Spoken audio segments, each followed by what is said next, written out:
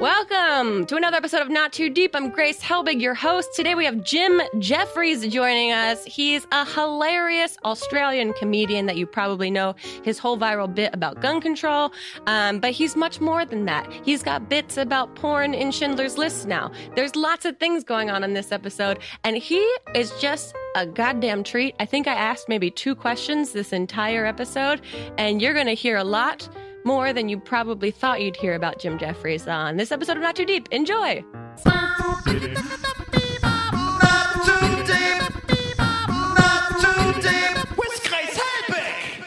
Thank you for being here. Thanks for having me. Yeah. Are we starting now? This is starting now? Okay. We're starting now. All right. It's very casual. All so right, you don't have to grand. be, I mean, I'm the furthest thing from Barbara Walters that's ever existed. So you don't have to be weird about it. Please don't be weird I about don't it. feel weird. Am I acting weird? No, I you're have great. a weird aura about me. No, you're great. So you've been super busy. The show is on hiatus for a second. Yeah, we go back. We're back in 2 weeks. We go back into the office next week. Very exciting. But we did 20 episodes this year, and we did 30 last year. But we decided to do all the field pieces for this year internationally, so we had to find time to film those. Yeah, so you've been traveling like crazy. How has that been? That's all right. What we do is I plan gigs. Mhm. And then we just I'll choose a continent. I'll do like Asia or I'll do Europe or whatever, or Australia. And then what happens is I book all the gigs and then we find the cities that I'm going to and see if there's anything culturally or socially that is worth talking about. Okay. So you and just so- kind of fingers crossed, hope Yeah, that there's yeah. something that strikes Yeah, your we send interest. people go, what's wrong with this city? You know what I mean? And it would be like I'd like to tell the audience that we really think about it and all that Sure, type of yeah, stuff. it's And very produced beforehand. if you see an episode where we're just doing a police ride along, that means we didn't really find much on that city, or we've done that city before. So it's basically like the show Bar Rescue, Yeah. where you find a shitty bar and you go in and you fix it We up. find a shitty city. Yeah, there's the segment. And every city's got its own bit of shittiness. Yeah. Have there been any standout shitty cities above and beyond the rest? The one that I enjoyed the most was actually our first ever field piece I really enjoyed, which we did a thing on Black Pete Okay. in Holland. Do you know about Black Pete? No, I don't. Okay, so in Holland they have Christmas. They don't call it Christmas; they call it Winterfest or something, and they Okay. have it on like the 17th of December. I'm sure there's people here that are correcting me, but it's around there. Sure. And they don't have Santa Claus; they have Sinterklaas, which Yes. you can't tell the difference, can you? And he rides on a horse instead of being on a thing, and he wears more of a Pope sort of pointy hat. But it's still it's a white guy with a beard in a red suit that gives you toys, right? Okay. And he has an assistant called Black Pete. Okay. And Black Pete, historically, okay, so what happens is if you're a good child, Santa Claus gives you a present. Uh-huh. If you're a bad kid, Black Pete puts you in a sack and takes you to Spain. Spain. Yeah, there's something to do with Christmas. Specifically. And Black Pete comes from Spain. Now, Black Pete's just a bit meant to be like Santa Claus's best friend. But if you Uh-huh. look a little deeper, back in the history books, he was a slave, Oh. right? And Yeah. then he sort of became his mate. Okay. And now they're not even acknowledging that. They call him Chimney Pete. And the reason that he's all black is that he went through the chimney before Santa Claus, Sinterklaas. This is how they've evolved this story. Yeah, in Holland. So it was a very weird story for us because in what's arguably the most progressive society in the world when it comes to drugs and prostitution and Mhm. human rights and all that type of stuff and freedoms, Yeah.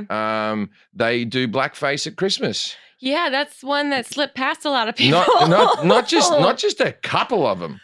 Ooh. Thousands. Thousands of them do it down the street. With if you Google Black Pete, this isn't something I'm making up. And so that was like they said. You were there for when this I was was happening? I was just doing a gig in Amsterdam, Uh-huh. and then we have to do a field piece for the pilot, and that was the first thing. Well, what's weird about this country? We did. And they were like, "Hold our beers." We Googled for maybe 40 seconds before we found out that the Dutch are obsessed with blackface. It was really weird. Wow. And it's like, so we know that it's wrong to do it. Yeah. We as a society now, we've evolved to like, okay, we've all got it now, Yeah. right? Not everyone's got it, but we all know that there's something that, they don't understand. They don't. So I interviewed people in blackface where they were just like, it's a Christmas tradition, it's fun, it's for the children. And So they didn't understand where you were coming from at all. No, they didn't get it at all. No. So you guys had no positive impact on this community. I don't think the show does very well in Holland because of it. I think the people of Holland don't really like us very much. And other than that, we've done some cool field pieces. We did in Asia, and we did. We just did like all the Asian countries, and we did like one that was on the border of North Korea, and we went right up to the border, and we interviewed people who have escaped North Korea, and that was kind of interesting. Yeah, just talking to them about their schooling and stuff like that, and they could all speak very good English. And I said, why did they bother teaching you English if you're not allowed to leave North Korea? Why did they bother teaching? They go, so that when you kill an American, you can say something. Like so you can say like happy 4th of July, motherfucker, or whatever you want to say. Your blank motherfucker moment before that. Wow. And they said that earnestly? Yeah, they said, and they also believed that you all had horns and tails and shit like that. They also believed that Kim Jong-un or Kim Jong-il did a round of golf in 19 hits or something. Yeah, I know. All that rubbish. A lot of folklore that goes on. Yeah, I always thought that was a little bit spun. It was a bit of an urban myth that they believe these urban myths, and it's not. No, they believe firsthand. You found out, yeah. They believe. Wow. So how do you balance? Doing stand up, and then you're doing these pieces that are really impactful and are far more serious and unexpected in a way. They're not all serious. Sure. You come from a different, like a good perspective on it, or like a lighthearted-ish kind of point of view. Yeah, some of them are a bit, like as I said, we do a lot of police ride-alongs. We've got one coming up in the next 10 episodes where I did a ride-along and the cop in the car was my brother. Wait, my brother's an inspector in the Sydney Police. Did you know this before the ride-along? I knew. Because your face made it seem like you got surprised. We're always hoping for some crime to happen. We hope something will kick off. Yeah. Nothing happened, so it just became me and him sort of needling each other about who mum liked more and all that type of stuff. Yeah. So you just had like a brotherly moment. Yeah, and I'll see how it turns out. I haven't seen the footage of it yet, but I hear it's very funny. That's very sweet. Did you? That's so basically you just got paid to spend time with your brother. Yeah. Yeah, that's good. That's so nice. He got the day off as well. He was meant to be actually solving crimes or whatever they do, solving crimes. That's fine. How do your parents feel then about the lifestyle choices that you've both taken that enter you into different worlds? My mother is the funny. My mother, she was always very, very strict with me as a child, and then I talked so much about taking drugs and one night stands and stupid shit that you talk about when you're in your 20s doing stand up, and my mother and she never said anything about it, and then she was like, well, I guess you're just earning money and you're not bothering us, and so like that was the thing. You're not hurting us. All the discipline was to get me away from her eventually. Okay. And so my mother, and I'm not saying this to any sense, my mother passed a couple of months ago. And my mother, in the last sort of few years of her life, my father has just always been a bit of a browbeaten sort of. My mother would yell at him and just go, every time he went to talk, he'd go, shut up, Gary, you're being an idiot. Shut up, like that, right? And the last couple of years, I kicked back a little bit and I was just going, let him talk. He's 78 years old, let him fucking talk. Like that. Anyway, it was within 2 days of my mother dying where we realized what a vital role she played in the ecosystem of our family. Because now my father's unleashed. And he can say, I didn't know he was a Trump supporter. It came out of nowhere. Your mom was the gatekeeper. Yeah, she was the one keeping it all bottled in. And now he's just all on his own, just with all of his thoughts. He told me my girlfriend's British of Indian descent, and he said to me that there's too many immigrants in America. Wow. And I was like, I'm an immigrant. And my girlfriend's an immigrant. And he goes, oh, not you two. You know what I'm talking about. I'm like, come on, Dad, tell us. Actually, we don't. I would love for you to clarify in deeper detail about this. Yeah, I'm one of the good immigrants, he reckons. How long until he's on the show? Well, he's coming out to spend Christmas with me now that my mum's passed. He's got nothing to do. So to begin with, I said to him, how about now, I always used to watch Talking About My Mother on podcasts because she would listen to these. My father doesn't know how to turn on a computer, so I can say whatever I want in here. This will never. Anyway, he's coming out at Christmas. He did originally. I said when my mum passed, I said, "How about you come out for Christmas?" And he goes, "I've seen LA." And I went, yeah, I get, but, you visit your grandson and your son and, you can come and stay in my house and we'll do things. And he goes, no, I went there in the 70s. Okay. And I'm like, would you like to spend Christmas in fucking Detroit?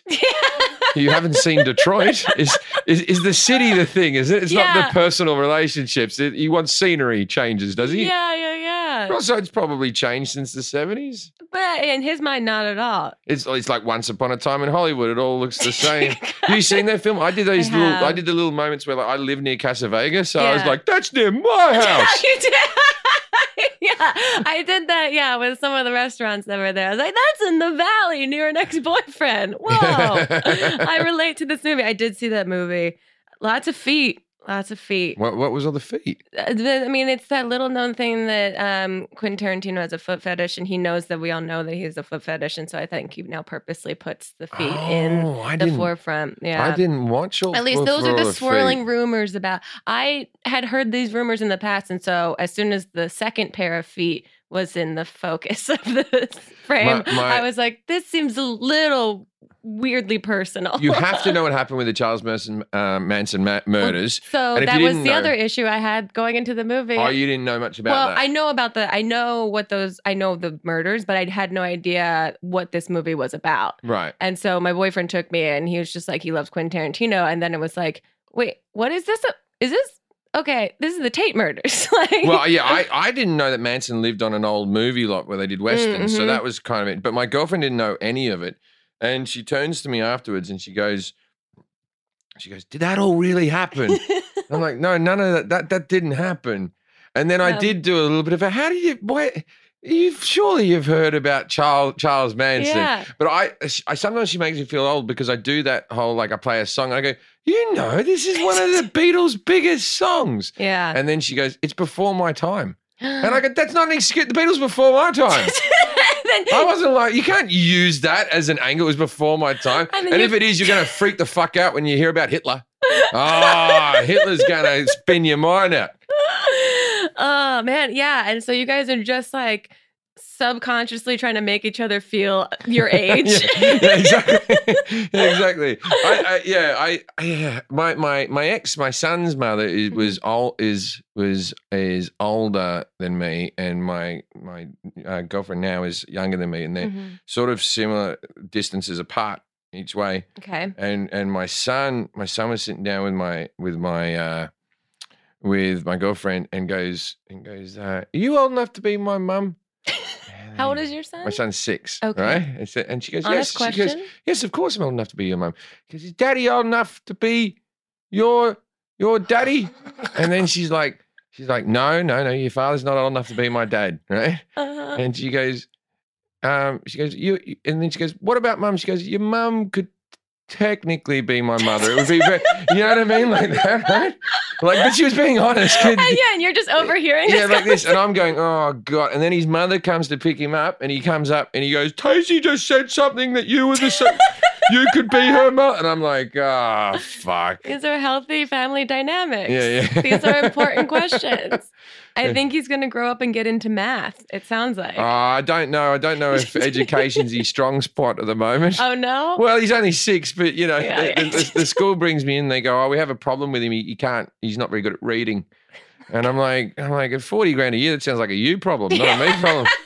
You should be bringing you into my office going, this guy can't read. What am I paying for here? Also, audiobooks are huge now. So exactly. I don't survive.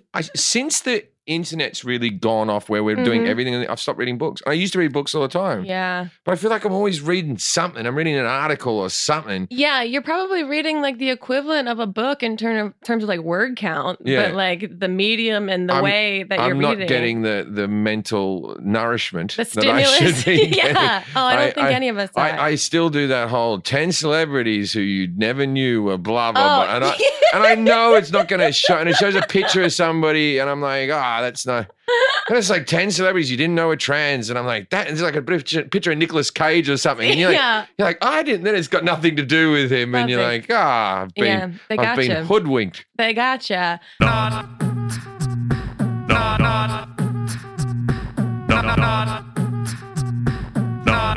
too deep. Are you Tired of unpredictable hair color results? Discover Color & Co., the home hair color personalized just for you by L'Oreal. You'll get a free consultation with an expert hairstylist who will custom blend a salon quality shade for your hair needs. In your color box, you'll receive personalized instructions and all the tools you need for guaranteed results, no matter your hair color goal. If it's blonde, if it's red, if it's brown, if it's vivid, if it's pastel, you can do it. With endless color possibilities, we'll create the one just right for you at colorsandco.com. I am an absolute fan of insane hair colors, and this is the most secure way to do it. Take the guesswork out of at-home hair color with Color & Co. personalized hair color by L'Oreal, and use the promo code GRACE at colorsandco.com for $10 off your first order. That's the code GRACE at colorsandco.com for $10 off your first order. What's your go-to social media if you... I don't go on social media anymore. I have people running my social media. Right. I didn't mind Instagram. Instagram, I okay. thought Twitter was full of horribleness and yeah, it's tough. it always gave me anxiety. And so especially having a show where you talk about politics and being the anti-gun guy and then all this other stuff. I was like, it's like after the gun thing, and I got so many death threats, and I was just like, Scary. You know what? Fuck this. I can't. And if you have the choice to not put yourself in that place. But then when you stop looking at social media, I've really stopped looking at the internet at all. Really? Yeah, I just buy things on it now. Yeah. I buy it or I ask it questions when something is weird on my body. Yes, yeah. I ask it questions when I don't know something. Yeah. I do WebMD. I panic about things. I got a sore shoulder at the moment. I think it's probably just a pinched nerve, but it could be a blood clot that's about to kill me. It could be cancer. And also it's a left arm. That's where you always get the stroke first. But I've had it for about a month. This is a very slow moving stroke. This stroke, it's like an 18-part miniseries. It's crazy. And so I stopped. So when I'm doing the TV show, we're constantly watching the news. Yeah. And then when I haven't been doing the news, I'm a couple of school shootings behind. It's or just shootings. Well, that's it's like I was like, what happened in Walmart? Where? And then people, and then there's once. You know, you hear about the news and you've heard about it like sort of 3 weeks after it happened. It doesn't sort of feel as bad. It's weird. Yeah. And you hear about it in the moment, but then it's because it's, it's old then. It's not new. Yeah. No, Twitter, for better or worse, has become kind of my primary source for news information. So when I do try and spend time off of it, I feel like I'm missing out on like the most up-to-date information about things. Yeah, but what information do you need? My father can't work a computer and he's just happy with his border control and that's you know true. what I mean? But sometimes they show me fish getting sent in tubes over dams, and I would never have known. What happened? I don't know the specifics of it, but apparently scientists and I guess like people, environmentalists had come up with this tubular system so that trout that I guess are swimming upstream. Like at a Futurama and the people it's travel. literally like, do you remember banks when you had to pull through the drive-through and you put your money in the tube and it gets sent into the bank? No, that's an American thing. Yeah, it was a really dumb American I've never done that. Oh, I loved it growing up. Yeah. It was, but it's... I've seen those things in the movies where... Whoop. Yeah, like the Jetsons had it and stuff like that. Yeah, so this is basically you put a trout in and it gets like a potato gun like shot over the dam. And how do they know that this trout wants to go over the dam? That was everyone's commentary on it. That and what if you're a trout and you're in a family of trouts? Yeah. And then you're like, and you want to take your time. Yeah, and you're like, kids, always be mindful of what, and you're off. And then they're like, Dad just got sucked up by this machine and we never saw him again. It looked so aggressive and so it also looked like it was like an Onion video, like it was fake, like it looked like right. But it's like, this is what we've been spending time developing the But technology they for. need to go upstream, do they? Are they the ones, or is the salmons go upstream, or the trouts and the salmons? Well, it was for the migration. For the migration. The migration? So it's supposed to expedite their migration, I guess. But and it's like you have to... We build a dam so they can't normally swim up? Yeah. I tell you, the Mexicans should build a tube system for the wall. They should. I mean, had you been on Twitter, that would have been a great joke that day. You really could have nailed it. I'm sure someone wrote the Mexican tube joke. I'm sure there was said by 100 people. But that's the big problem about like taking time off of social media is that when you come back, all of the jokes are already taken.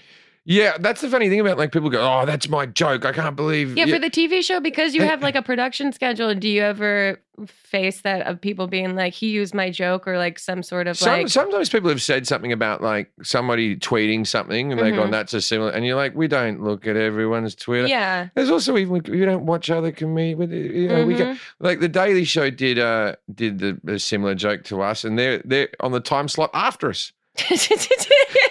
And they did it like a month later. And like, I wasn't upset they did it because obviously they independently wrote it. I was just upset that, none of you watch our show. None of you.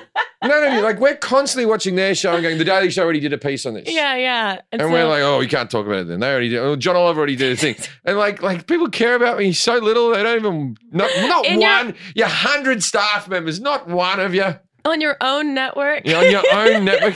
And like, weren't the censors, weren't they watching it, or an executive? Right. Isn't there any oversee? No, I'll just do an episode where it's constant, blatant copying of everything else on Comedy Central and see if anyone when I had a sitcom many years ago, and for the season 3, we never got to we got cancelled after season 2, but on season 3, I had written a clip show episode. You know that one where they all get locked in a basement and they go, oh, that's just like the time when you show clips of previous episodes. But what I was going to do is all the jokes and scenes that had never gotten into scripts, I was going to act out all of those. And so that when people, but like they were all new, fresh things, when people were watching it going, there's heaps of episodes I've missed. And you force them to go back and have to rewatch to see if they can find the clip. It'll drive them crazy. And you never mention it. They would have had to watch it all again. And then you get to use those cool jokes that never fit in with the other storylines. I think that's genius. And you get to hijack all the view counts on all the previous episodes. Yeah. It never happened. That'll never be seen by the world. There's still time. You can do it on your show now. I'm working on it. I'm working on a sitcom at the moment. Are you? Yeah, I can't say the network or anything, but I've got a thing at the moment where I might be doing a sitcom as well as the late night show, which I've been. This is like maybe the 5th sitcom I've sold. Okay. I'm like, I sell them, and then one of them got made. I've had some ones that are just like almost gotten made, and you're like, all right, this was just a dumb idea that I had I had one that almost like got made that was just the basic premise was I was the original member from the Thunder from Down Under. And like the script is really funny, and then I look like this. I age out, and they got rid of me, and so I do like a Jerry Maguire thing. I try to get the guys to come with me. Yeah. And then it's just like it was like a Kenny Powers of stripping, but it really was just like I thought of it maybe in the room or in the car ride over, and I'm like, all right. Well, I don't know if that's concerning or flattering. Well, we were going to pilot and everything like that, and then we actually, me and the other writer, we went to the Thunder from Down Under for research just to see what those shows look like. Yeah, I've never been. It's never. Was you saying that like sarcastically? Like no, I've never been. Like that's my kind of jam. Is kind of like dumb stuff in Vegas like that, and curiosity to see what it actually entails. It was. We were not welcome in there. Oh, really? Me and this bloke, we were seated right up the back, and they have a guy that sort of comes out and he's like, "How you girls going? You all right?" And it's all Australian, New Zealand lads, and like, "How you going? You all right?" Now, a lot of you are here on bachelorette parties, and you're here with your mothers and your sisters and your best friends, but you know who's not here? Your boyfriends and your fucking husbands. And everyone's like, woo! Yeah, woo. And then they're like, hey girls, it's time for 50 Shades of G'day. Oh my God. And they all came out in suits. And they did all that. And then like obviously it starts off with thunder. Thunder. And they Thunderstruck. Yeah, of course. It's Australian. It's AC/DC. You've got to have Thunderstruck in the Thunder from Down Under. And so they all dance around, and then it's like, no grabbing girls. It's just like a Magic Mike. Yeah, it's against a lot of grabs, but we won't tell. Oh God. Right? And then I gotta give a bit of credit to men. I gotta give a little bit of credit to men. When we're in strip clubs, it's probably because we're all sinister bastards. We all sort of sit back and just sort of ponder and look, and it's sort of like we're sort of like wolves in the shadows that are looking at a lamb just sitting out there, right? But women just go, ah! just like lose their shit. Yeah. And I'm like, you're not the fucking fairest, softer sex. You're way more aggressive. Just grabbing and stuff. And like girls in like bridal dresses with their mother and their stepmother. Yeah. And it's like the mother-in-law's like, I won't tell my son, off you go, you know, like English girls. Yeah, they become like cage fighters of sexuality in that like situation. Yeah, it was what happened was at the end, everyone gets up and gets photos, sits on their laps, and then I'd met all the lads before and all that type of stuff, and I just took my shirt off and just stood in the background of all the photos. And no one, I assume no one noticed until like just not like of course the body's not as good, but I'm extraordinarily pale. Oh, God. And just like these Yeah. guys are just fake tanned or bronzed, and you know, all they do is they work out, take steroids, work out, do their show, try to shag a girl. They're like in their mid-20s, and then they know they can only do it for a few years, and then another Australian bloke comes in and goes, "Mate, Mick said there's going to be a spot." A prestigious career, indeed. Prestigious career, but yeah, that's why I thought, what happens to those guys after it's all over? Yeah, I would like to know. It doesn't leave you with a good skill set, does it? No, yeah. What can you offer to like a CPA after that? Like, Well, don't you think they're about comedy as well? Don't you think like they have to have some sense of humor about it, right? Because they're writing 50 Shades of 50 Shades G'day. of G'day? I mean, I want to meet the person that wrote that into the script.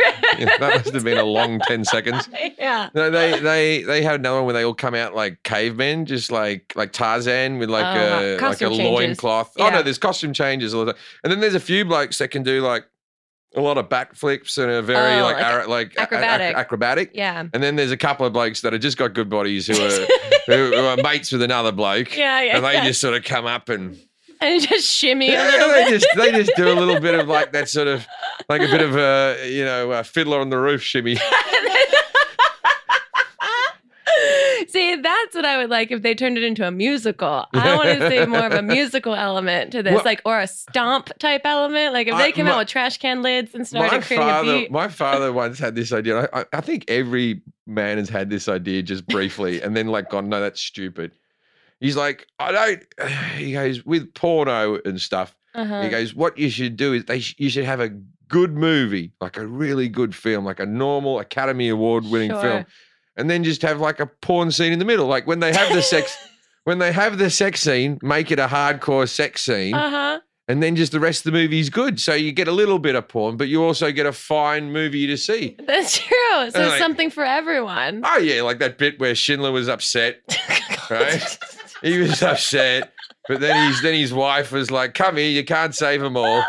And they had some robust anal penetration. That's I guess. I mean, take it to your next pitch meeting. Yeah. You seem to be on a roll with selling things. I've been writing material at the moment. That might actually be a bit. I've never said that before. That could be a bit. There you go. Yeah, you just workshopped it. Yeah, I could workshop. It's funny. I started going through the who are the biggest villains in movie history, right?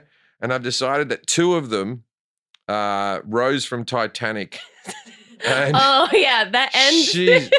Not just the end. The fact that Billy Zane gets such a bad rap in that film. Yeah. He takes on it because that cruise was for 2 weeks and the boat sunk on the second day. Yeah. So she's lucky it sank because on the second night she's fucking a guy from Economy in the cargo bay.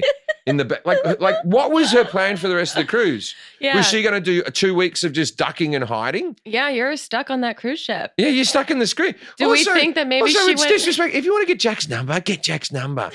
But you leave the dance with the guy you came with, right? You got to stay the cruise out and go, look, call me afterwards. And but he's giving me this big diamond. It'd be a bit rude, blah, blah. And then she throws the diamond. She has no emotional connection to it. She doesn't like it. Yeah. Give it to your granddaughter. What are you being such an asshole for? And also they go, tell us what happened. She goes, some called it the ship of Say Your Dreams and another. And it's like, they really just went, where's the diamond? And then she talked for like 3 hours. And like somewhere at about the 2 hour mark, surely they should have been able to just go, we could have done this over the phone. Yeah. Also, who helicoptered her in? It's a little suspicious because it seems like she's pandering from telling them that she sunk the ship. Like she was riddled with guilt, went up to wherever like the watchtower or wherever the engine room is, switched a couple gears and was like, everyone's going down, but I'll save myself. Well, it's okay. So my other one is Jenny from Forrest Gump. Oh, Yeah. There's a lot to mine there. I haven't seen that movie in 20 years. Yeah. And I showed it to my son, thinking it'd be a fun film for a 6-year-old. A lot of sex scenes, a lot of, all right, we got to fast forward through. There you go. Oh, Jenny's getting beaten up by some guy here. Oh, fast forward through that. And also the bullies at the beginning of Forrest Gump. What was their intention? To kill him? Oh, yeah. I forgot. I haven't seen this movie in years. When they're kids, they're throwing rocks at him. Right. And riding on their bikes. And then when he's in the strap, his leg things break off, and I could run fast. I could run like the wind. Right. And so he starts running really good. And then, like later on in college, they're in a pickup truck. Same kids? Same kids. Now they're grown up as well. And they're driving within like inches of Forrest Gump just running. Oh, if that's he right. slows down at any second, he's dead. And then, like, what are they going to do? Oh, there was a local simpleton that we used to bully. We were hoping to kill him and we succeeded. We didn't think you'd all be so angry. Yeah. We've been on this mission since we were 9 years old. And then Jenny just leaves him. And Jenny just, whenever she needs him, she comes into his life and just swoops in. And then Jenny's like, Jenny's back again. And then she just like decides she doesn't leave him. She fucks off. And then she's like on drugs. She comes back to him for rehab for a bit. Like she's not in a good way. Oh, yeah. And then he gets knocked up. She leaves again. He's a billionaire. He's a billionaire. He's a billionaire. He's invested in Apple. He has the Bubblegum Shrimp Company. And then she goes and raises the child for 5 years and doesn't let him know he has a kid. She refuses his right to fatherhood for 5 years. And then when she gets the AIDS, she goes, oh, fuck it, I'll go see me simpleton again. I forgot so much about this movie. Like, how dare she? How dare she take the child away? And then when she needs the money, when she's dying, bring him back again then. Wow. Yeah. Jenny you're gets, right. I know she was molested and she had a tough childhood. I'm taking that all into account. Okay. Too much, Jenny.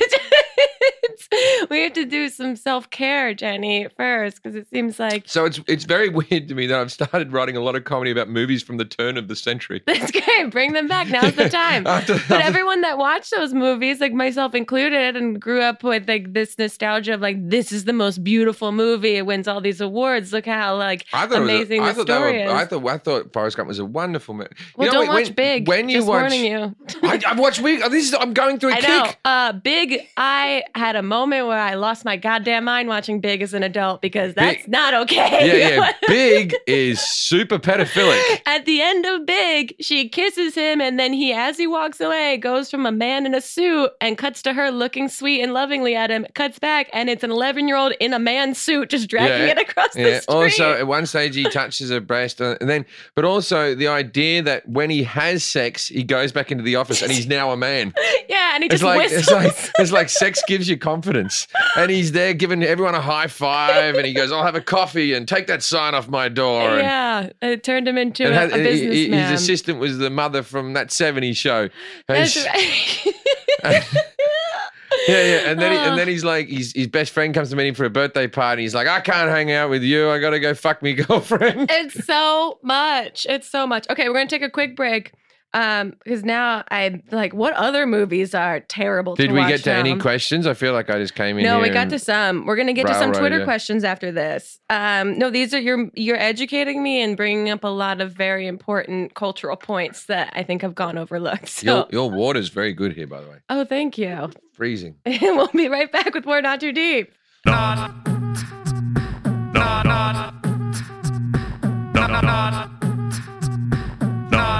too deep. If there's something interfering with your happiness or preventing you from achieving your goals, BetterHelp Online Counseling can help. They offer licensed professional counselors who are specialized in issues like depression, anxiety, relationships, trauma, anger, family conflicts, LGBTQ matters, grief, self-esteem, and more. They will connect you with a personal, professional counselor in a safe and private online environment. You will get help at your own time and at your own pace, and anything you share share with them is confidential. It's so convenient. You can schedule secure video or phone sessions, as well as chat and text with your therapist. And if for some reason, if you're not happy with your counselor, they can request a new one for you at any time for no additional charge. Best of all, it is affordable, and you guys get 10% off your first month with the discount code GRACE. So why not get started today? Go to betterhelp.com/grace, fill out a questionnaire so they can help assess your needs and match you with a counselor that you will love. That's betterhelp.com/grace. Not too deep. Today Ticks isn't just for last-minute tickets. You can also buy tickets months in advance. Whether you're feeling spontaneous or just want to browse, you know you're getting the best prices when you scoop up tickets on the Today Ticks app. Today Ticks is the easiest way to get theater tickets at the best prices, all from your phone. It's so convenient and revolutionary that Forbes magazine calls it the Uber of Broadway tickets. Get to know your own city in a different way or find something to see while you're traveling. Whether you want to see a show that everyone's been talking about or discover something completely new, Today Tickets offers tickets for theater, live comedy, dance, opera, immersive theatrical experiences, and more. You never know what you'll find. I literally took 3 seconds and I looked up. They have tickets to Mean Girls on Broadway for $59. I don't want to get you revved up, but that's a pretty great deal. There's something going on in your city and you don't want to miss out. So go to todaytix.com/grace and use promo code GRACE to get $10 off your first Today Tix purchase. That's promo code GRACE at todaytix.com, TIX.com/grace for $10 off your first purchase. Todaytix.com/grace. What's the difference like performing overseas internationally? I mean, because coming from Australia.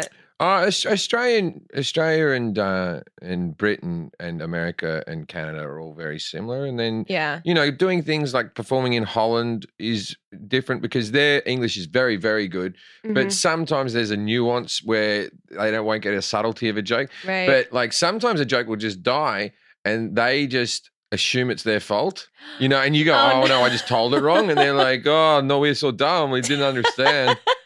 He's got a joke that doesn't work here. So we'll have to listen to the next one and enjoy that.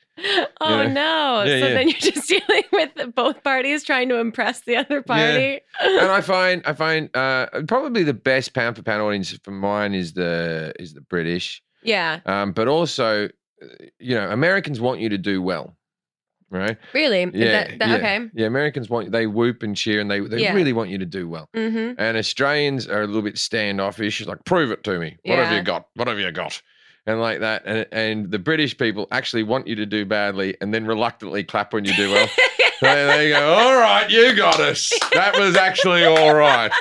But they have a better time if they're all just booing. Yeah, they're just a crowd of disapproving dads. Yeah. You have to show them like your college degree, and then they're like, "Okay, you did it. You made it through." There's like I had a mate who was my opening act, and they booed him to the microphone.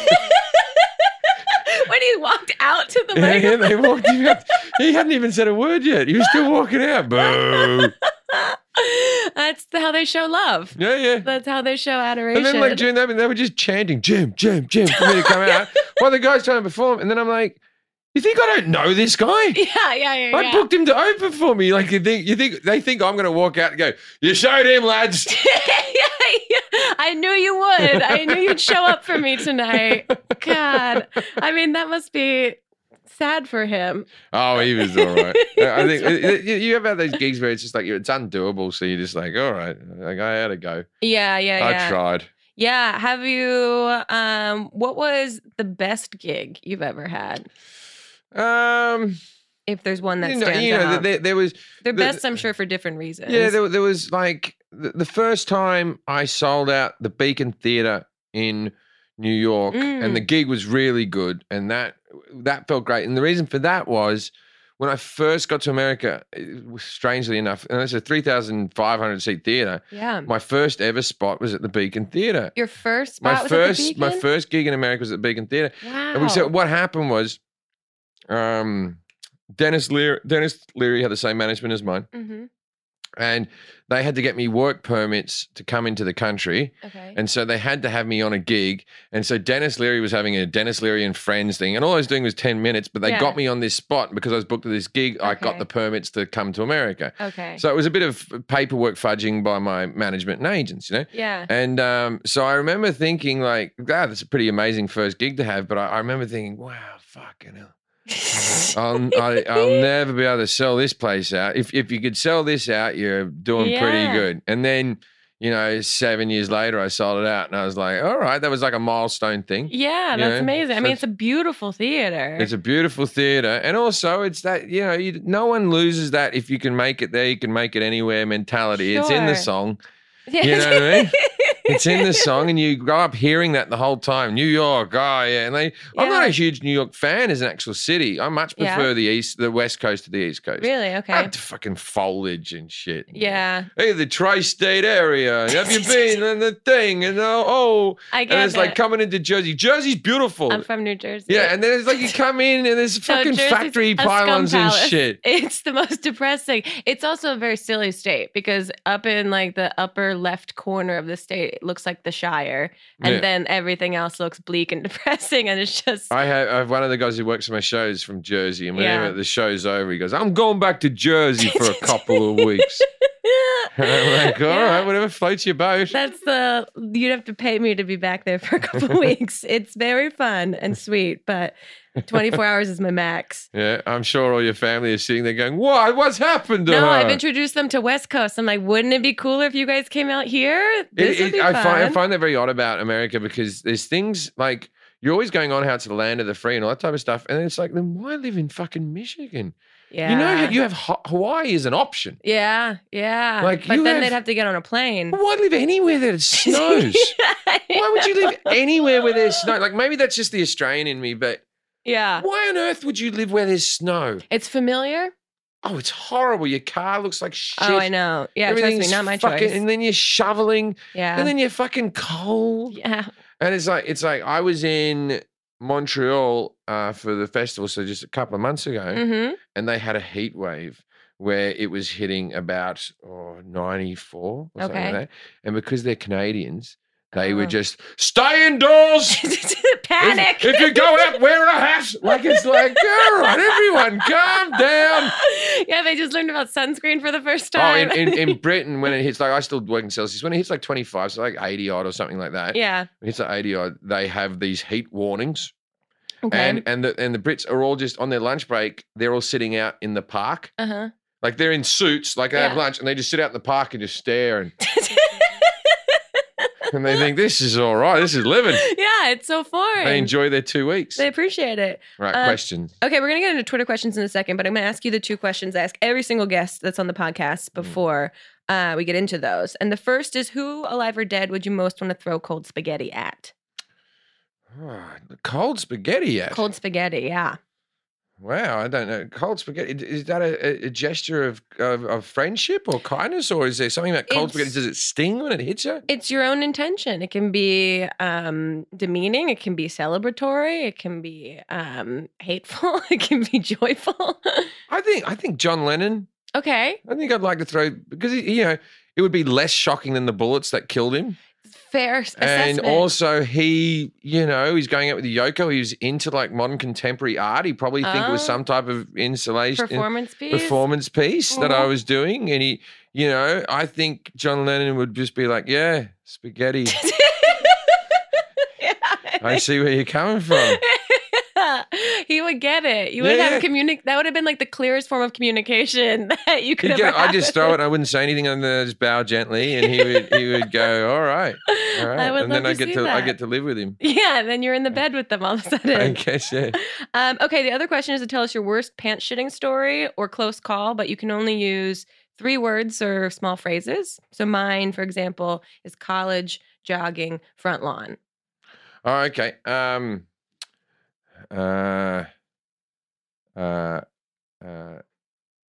Can I, the 6th date? Oh, okay, I'll go You can do little chunks of Yeah. 6th date, okay.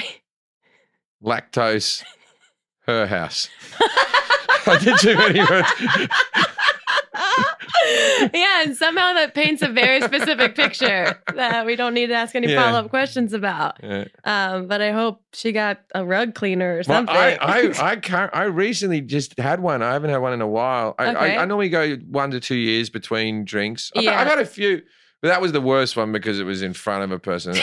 I had another one where I worked at a restaurant where everyone in the restaurant, all the staff, got gastroenteritis. We all got it. At the same time? Yeah, because gastroenteritis is like food poisoning that's contagious. You know, it's got like if So someone you don't have touches to eat the same it's not thing. the food, it's a bug off if people not washing their hands or whatever. And the I didn't know that this existed. and the chef had it, and then the boss made him come into work, and then Ugh. everyone who touched the food, everyone got it.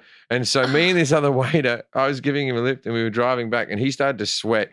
And I was like along the freeway, and he's like, like this, right?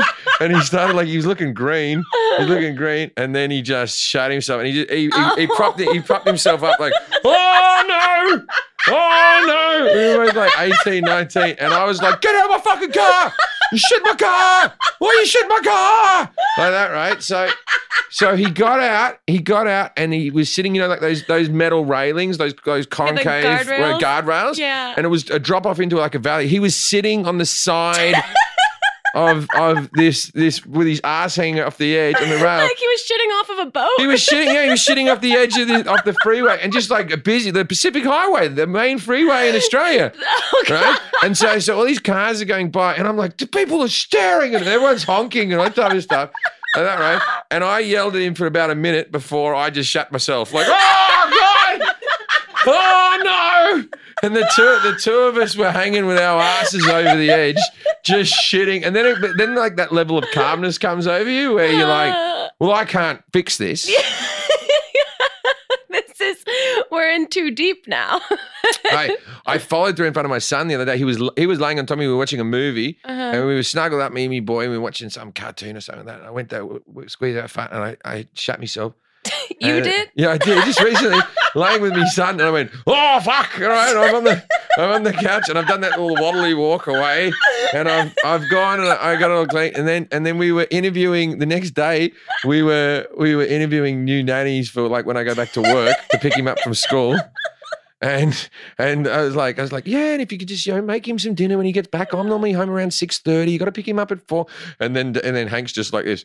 Dad shit himself right where you're seated right now. Oh God! And she got the job on the spot. She did. That is actually the girl who got the job. Yeah. I can't wait for hopefully Hank's inevitable book that he writes about growing up with you. I have in my new special I'm recording, I have a 40-minute story of the one that the girl's house at the lactose. Really? Yeah, I have this huge story just about that. I don't know if I shit myself more than anybody else, but I definitely can remember every single time. So I mean, that's good. That's good. The Yeah. ones that you can't remember are the dangerous Yeah. ones. Yeah, when someone goes, remember when you shut yourself and you go, I did, didn't I? I pushed that really deep down. You just pulled that right back up for me. Thank you. Okay, let's get into some questions. Sure. A lot of questions came in that says like, what's one thing from Australia that you would incorporate into America other than gun control? Sausage rolls and meat pies. I count them as the same one thing. Basically, Australia's main cuisine is meat wrapped in pastry. It's the perfect on-the-go hangover food. I love it. I love a pie at the football. I think they could take off at the baseball. I think they're far superior sporting food than a hot dog. I'm not anti-hot dog either, but I just very pro pie. What about Hot Pockets? Is that an insult? It's not the same thing. That's bread. It's not pastry. Do you want me to storm out right now? No, there was I lived in Brooklyn for a little bit, and there was an Australian meat pie place that had opened up like 2 years before I moved, and it was like a godsend. I love it. Yeah, it was fantastic. Okay, if you could replace any lead actor on a TV show, who would you want to play? Oh, I could replace any lead actor, and I would still play the same character? I guess you would still play the same character. That's my assumption. Oh, I would have replaced Betty White in Hot in Cleveland. that show still on? I don't know. I feel like they got 20 seasons and I don't know where it goes. I don't know. I think they thought we'll keep this show going until Betty dies, and in the end they went, look, we have to stop at some stage. Financially, this doesn't make sense for us anymore. Yeah, we'd like her to, like, we want to have that one episode in dedication, but they never got to it. Yeah, I mean, I think there's time for you to do that. Yeah. I think that'd be great.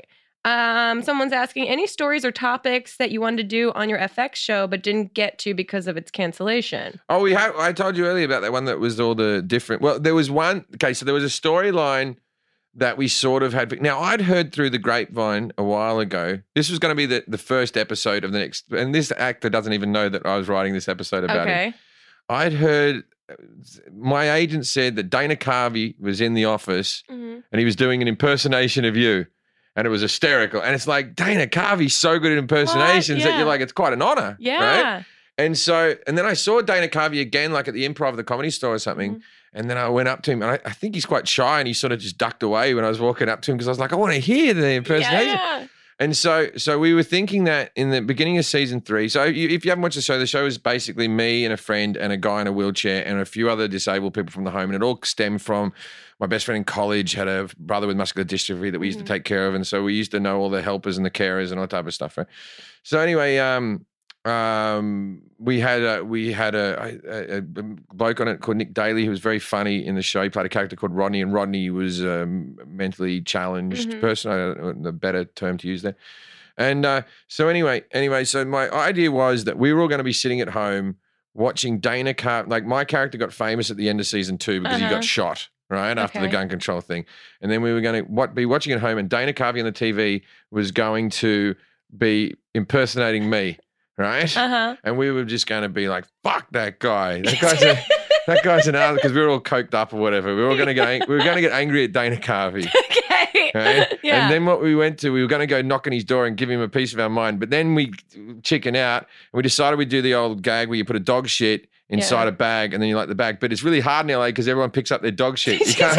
You can't find any later. You can't find them anywhere. So we get one of the other characters to do a human shit into the bag, and then we get the mentally challenged person. We go, you got to go up, put the bag down, light the bag, knock on the door, and then come back, right? And so we gave him these instructions. We thought that would be a great bag. And he goes up there, he lights the bag, and then he comes back, but he doesn't knock on the door, and we burn Dana Carvey's house down. And so that was going to be the first episode to jump off from. And then I was going to do like a charity gig to raise money for Dana Carvey. Amazing. Oh, what could have been. That was a good opening episode, right? That's great. Yeah, we had someone write in and say, ask him how he works to incorporate the developmentally challenged into comedy without making them the punchline. Regarding your show, I remember tearing up when season 1 ended. Oh, it's very sweet. Well, yeah. It was. I tell you what, though, there's an agency that takes care of disabled people, and they had, I don't know, maybe 25 different actors. Okay. And they only had, I think, 3 or 4 carers because they'd never had more than 3 or 4 of them out on a job. Oh, wow. And so each one needs a carer out there with them, like the carer, for union or whatever rules. And so we rang him up. We were doing one of the episodes in the home, and I rang him up and I said, how many actors have they got? He said, 25. And I went, we'll take them all. And they were like, They were like, what? They go, we only have 4 carers. I go, well, if you keep quiet, we won't fucking tell anyone. You know what I mean? So we had them all come down, but then like me and the other crew members and stuff like that, we weren't completely trained. And at time it was like herding cats. We had people wandering off into the bushes. But you know, in the end, we did actually get pretty good at it. We got pretty good at sort of what everyone needed and you know, how to take care of people and stuff like that. And we invited the parents onto the set a lot of the times, and they were happy to be carers and stuff like that. And so I that was maybe for me the saddest thing was when I had to tell Nick, who played Rodney, that the show was cancelled. That was the saddest thing. I felt worse about that than when I heard it myself. Oh, well, you have a heart. That's great. But that is, I mean, amazing that it had as long of a run as it did and that you got the green light to make it. But I can understand that's got to be really tough. Yeah. And it's like such a fun momentum going. Someone wants to know, who's your biggest influence in comedy and how did you get your start? Probably. See, there's a guy called Anthony Morgan in Australia that was probably a biggest influence on me in the sense that he was the comic when I was growing up that I was like, wow, that guy's really good. And none of you would have heard of him. He hardly does comedy anymore, and he sort of lives in a beach town in Australia. Okay. And I've never met him to You've this never- day. oh, No, it's just really? as a kid, I just watch him a lot on TV and all that type of stuff. And then George Carlin is probably the best comic in my mind that's ever lived. But I didn't really experience him until I'd been doing comedy for a couple of years because in Australia we didn't get HBO specials. The only two specials we ever saw were Delirious and Raw, and so Eddie Murphy was a big influence, right? Yeah. So we got to see Delirious and Raw because they were cinematic releases, so they were at the video store, but we didn't get the specials that aired on television. Right, They never right. got to us. They never made a special video of them. They just kept on airing them on HBO. And we did Yeah. so my first experience with George Carlin was he was Rufus on Bill and Ted's Excellent Adventure. Richard Pryor was one of my favorite actors. I didn't know he was a Wow. comedian. Oh, that's I used to bonkers. just like Richard Pryor in Stir Crazy and The Toy and all those fucking movies. You know, I liked all those Gene Wilder sort of weird films that he did. How did I get my start? Same as everybody, you know, you just keep on going down to comedy clubs. But what happened to me was at university, I was studying musical theatre, and I thought this isn't. They kept on kicking out. You were students. studying musical theatre. I got full scholarship right to study musical theatre, and I studied musical theatre at Whopper in Western Australia, Okay. and it was the same course that Hugh Jackman did. Wow. Prestigious. And they auditioned like 3,000 people, and they let in 20 people each year. Wow. And it was a cool deal because it was 10 girls and 10 boys. Okay. And 8 of those boys were gay. Okay. And there was me and another heterosexual bloke, and then 10 girls who had been dancing since they were 5. And you know what I Yeah. mean? It was a fantastic So place the to odds be. are ever in your favor. And all of a sudden, like, because when I was in high school, girls weren't attracted to boys that were into singing and dancing. And now all of a sudden, I know. I've seen Billy Elliot. yeah, now all of a sudden these guys are being revered, and I'm like, oh, this is great. You know, it's fantastic. And You're so, a god now. yeah. I'm a sensible bloke. You know? And so I did that, and then at the end of the course, each year they sort of culled 2 people, and I knew I wasn't going to make the next cut. I was going into year 3, so I'd made a couple of cuts before, but I'd started doing stand-up comedy around sort of Perth. Perth's the most isolated city in the world, 1 million people, Yeah. and it's an 8-hour drive to anything. Yeah. And there was a comic who was like, at that stage, I thought was a huge, famous comic called Gary Hu. And Gary Hu had been on TV and everything. And he came to our town to play. And I luckily got the opening spot in front of him, Oh, $50, cool. and I got to open for him, you know. Anyway, he took a shine to me and he said, well, I'm going to go do all these gold mining towns. I'll pay you $50 a gig. And he goes, and I'll buy you a few beers along the way, right? And I get on a bus. And Yeah. off we drive into right into we're talking rural, like the outback. Yeah. right? Yeah. And so I was like, fucking, this opportunity is too big to let up. Yeah. You know, I'm about to make $250. And so I just didn't show up to university anymore. I didn't tell my parents that I'd quit. And Wow. and then after that, I sort of just said to my parents, I moved back to Sydney and said, I'm going to be a comedian. And I did that for about a year, and then I moved to England. So, Oh, wow. So that was that, yeah. How did that mini tour go? It was great. Yeah. It was great. It was just getting fucked up, drunk everywhere.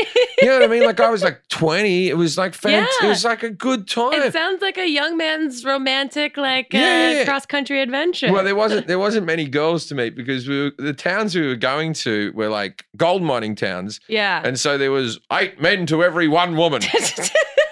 And then it's like I remember getting a one night stand in one of those cities, and then like the blokes were going, "Did you hear he had sex with Renee?" Oh, you know what I mean? They'd all been lining up waiting. She was the only single girl in town. Chased out with pitchforks, I was. The complete polar opposite experience of your university. Amazing. So I want to know, what's a movie that you've already seen more than once but will gladly watch through again? Star Wars, I always watch all the time, and always the Indiana Jones films. I'm pretty cliche in that aspect. Okay. But like when we think of like something that's a bit more quirky and not such an obvious answer, like a film that I watch all the time. The Making of Star Wars is another one that That's a more niche one for all you cinemaphiles out there. that one at the moment is free on Amazon Prime. They've just done it. It used to be a special feature. Now it's free on Amazon Prime. Do you watch TV? I do. I watch a lot of sitcoms. Okay. What's your go-to? I'm sort of caught in a little. I actually have a soft spot for multicam sitcoms from the 80s. Really? I like MASH and Cheers and shit. Okay. Yeah. I watch a lot of. I watch Cheers about a couple of episodes a week, and Okay. I watch The Office quite a lot.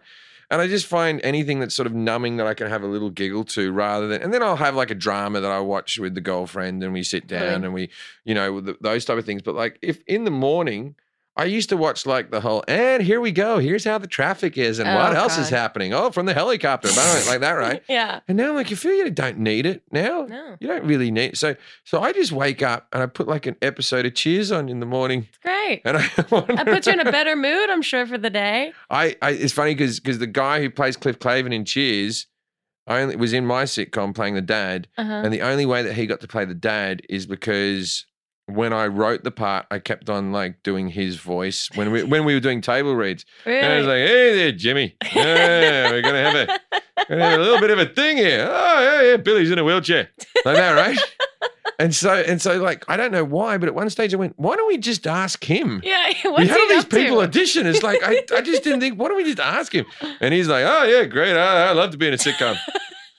So I got to hang out with John Ratzenberg all the time. And incidentally, John Ratzenberg has a lot to do with my gun control routine. Oh yeah? Yeah, he's a pro gun guy. I've got nothing against pro gun people. It's a different mindset to what I have, and I'm an anti-gun person because I grew up in a society without guns. And then I was with him when Sandy Hook happened. Oh wow. And I was sitting next to him, and I remember him going, if the teachers had guns, these things wouldn't happen. But it's those liberals that cause things like, you know what I mean? Wow, yeah. And then you go, I don't know, I don't agree. Ooh. And I like John a lot. It's like, these things where he might be right and I might be wrong, but I don't think I am. I think I'm right. But this is the whole thing about opinions, isn't it? It's I used to date a girl who every time I got into a fight, I used to find this such a weird argument. Every time I got into an argument with her, she would go, oh, the great Jim Jeffries. He always thinks he's right, doesn't he? Oh, God. Always. She'd go like this. She'd start going like this. There's the problem with you. You always think you're right. And I'm like, yes, I do. I always think I'm right. I might be wrong, but by definition, my opinion is what I believe is correct. Right, I yeah. may be wrong, but I always think I'm right. I'm willing to be proven wrong. Yeah. You can prove me wrong, But I'm going to start my argument believing that I am correct. We're believing I am correct. And then I'd have to fight. Do you say things that you don't believe? Is this what you're saying? It was such a funny, like, yelling argument of two people. Like, we weren't really like that angry. It was just like arguing about semantics of grammar. Oh, God, that's a really great thing to never be able to resolve. Yeah. Here you go again, being right. Uh-oh, here we go again. There's an insecurity flailing right now. Yikes. Okay, last question. What takes your wig off? What does that mean? Takes your wig off? Like your wig gets snatched, like a thing that what grinds my gears? or What the other, I mean, I think alternatively, like what wows you so much, like shocks you. And I guess it can be positive or negative, but I think it's mostly positive. It's when like, you go, yeah. Like what makes you Thunder from Down Under audience member level of crazy? look, I'm a big sucker for America's Got Talent disabled person who all of a sudden is good at music. Yeah. I can watch those clips all day. Like an autistic guy comes out and we're like, oh, you seen the one on the piano? Yes. Yeah. He comes out with his mother and goes, I want to play a song. And then it's like, Georgia. Oh, Georgia. And you're like, what the fuck? How does he do? It's incredible. It's like Sharon, Susan Boyle. We're like, she's ugly and she can sing. Who would have thunk it? I mean, it's a shame that that's our train of thought, but we've been trained since 80s movies that like when someone has glasses on and then they do the makeover and it's like they take it off and it's the craziest, most unbelievable Whenever thing. they go like this, like there's like She's Not All That or those type of movies where they're like, you try to make her good looking. And it's always like a thin girl with glasses and a pigtail. Yeah. And you're like, oh, I can't figure out how will we even start? Right? How we even start? But they go, hey, I can make any girl in this school good looking. No, you can't. Make her. They're like, why don't you point at the 300-pound morbidly obese person with a goiter coming out of it. Like it's always Yeah. like, take the glasses off, give her a bit of lipstick, and then- off we go. And you go. Amazing. Then she comes down the stairs, and you go, what? Yeah, you're a magician. This is incredible. I do like a good makeover thing. I used to love those when they make someone over and they start to cry. Oh yeah, I used to be obsessed with like Jenny Jones, those like trash talk shows that like come on at like 3 p.m. in the afternoon, where it'd be like, I was a dork and now I'm hot, and they'd have like their biggest bully from high school like be sitting on the stage ready for like their reveal, and then they walk through this like superimposed photo of themselves from high school with like a mouth guard and everything, and then they come out and they don't look that great, but they look better, and it's always the person not having a reaction to them being like, good job, and then the audience being like, you gotta get a job. They do that. They go, so you wouldn't date me back in high school, but I was wondering if maybe now. And it's like, no, this is going to be a toxic relationship. It's like, no. It was always your personality. Yeah. There's nothing. I actually found you quite cute. You were just fucking annoying. Yeah, you just had a lot of hate in your heart for everyone. Every guest that makes time for being on Not Too Deep gets a personalized fortune cookie from us to them. I had one bloke writes all these. Writes all these? Yeah. Oh, this is made. I can tell. Well, they're purchased from the internet, and then they are upgraded. Oh. No, I won't do that for you. That's disgusting, and I find it. Trump has seen your show and think your accent is 80s Brooklyn. We could tell him you're Australian, but we don't want to confuse him more than he already is about everything. Yeah. Ah, that is true. That's nice. I'm going to keep that. That's a nice one. It is a little 80s Brooklyn. I had one the other day that I thought was racist. I had a fortune cookie that opened up with fortune cookie say, and I'm like, you can't put that on before. Fortune cookie say, you know, like I mean, like Confucius, you can't do that. Yeah, we make sure ours don't have that. Yeah, I thought the fortune cookie people, they might not be doing that for all fortunes. Yeah. Oh, thank you. I'm going to cherish this. Yeah, thank you. 80s Brooklyn. Is that what I sound like? To some people. Really? To Trump. All right. Okay. Yes. Jim, this has been so fun. Thank you for making time for us. Thanks for having me. Anytime. Yeah, where can people find everything that you're up to? I know social media is not your thing. I still have people posting on social media that will say like the dates and the gigs, and I might be back on there one day. Who knows? Yeah. And then JimJeffries.com, and also if you're listening in Europe at the moment, I've got a big European tour coming up. All England and Ireland and Holland and Scandinavia and Israel and Greece. Cool. So if you want to go to that, that'll be grand. And then apart from that, just check out. I'll be in Boston coming up in a couple of weeks and great different stuff. Man. And the show? The show's coming back in 2 Tuesdays' time. Amazing. I don't know what the exact date of that is. I should know that. Oh, the 18th. 18th. Oh, good. You had me stressed there because I look, I'm about 12 pounds heavier than my show weight. And I was like, I can't make it in time. I could make it by mid-September, but I'm not going to make it. It's only a weight that I know. No one else knows. There's like a fighting weight I have to be for. Yeah, I get it. Well, now you have some time. No, I'm glad we got to clarify that. We're going to make it. Phew. 19. Oh, it's even longer. You got another 24 Let's go out and get some fucking cheesecake. I didn't know we had a... Amazing. Well, thank you, Jim, so much. We'll see you guys next time on another episode of Not Too Deep. Goodbye. Too deep, too deep, too deep, not too deep with Grace Helbig. Not Too Deep is a production of Grace Helbig Incorporated, producer and edited by Melissa D. Montz, writing by Diane Kang, production assistance by Katrina Henning, post-production sound by Chris Henry, and an extra special thanks to Flula for the theme music.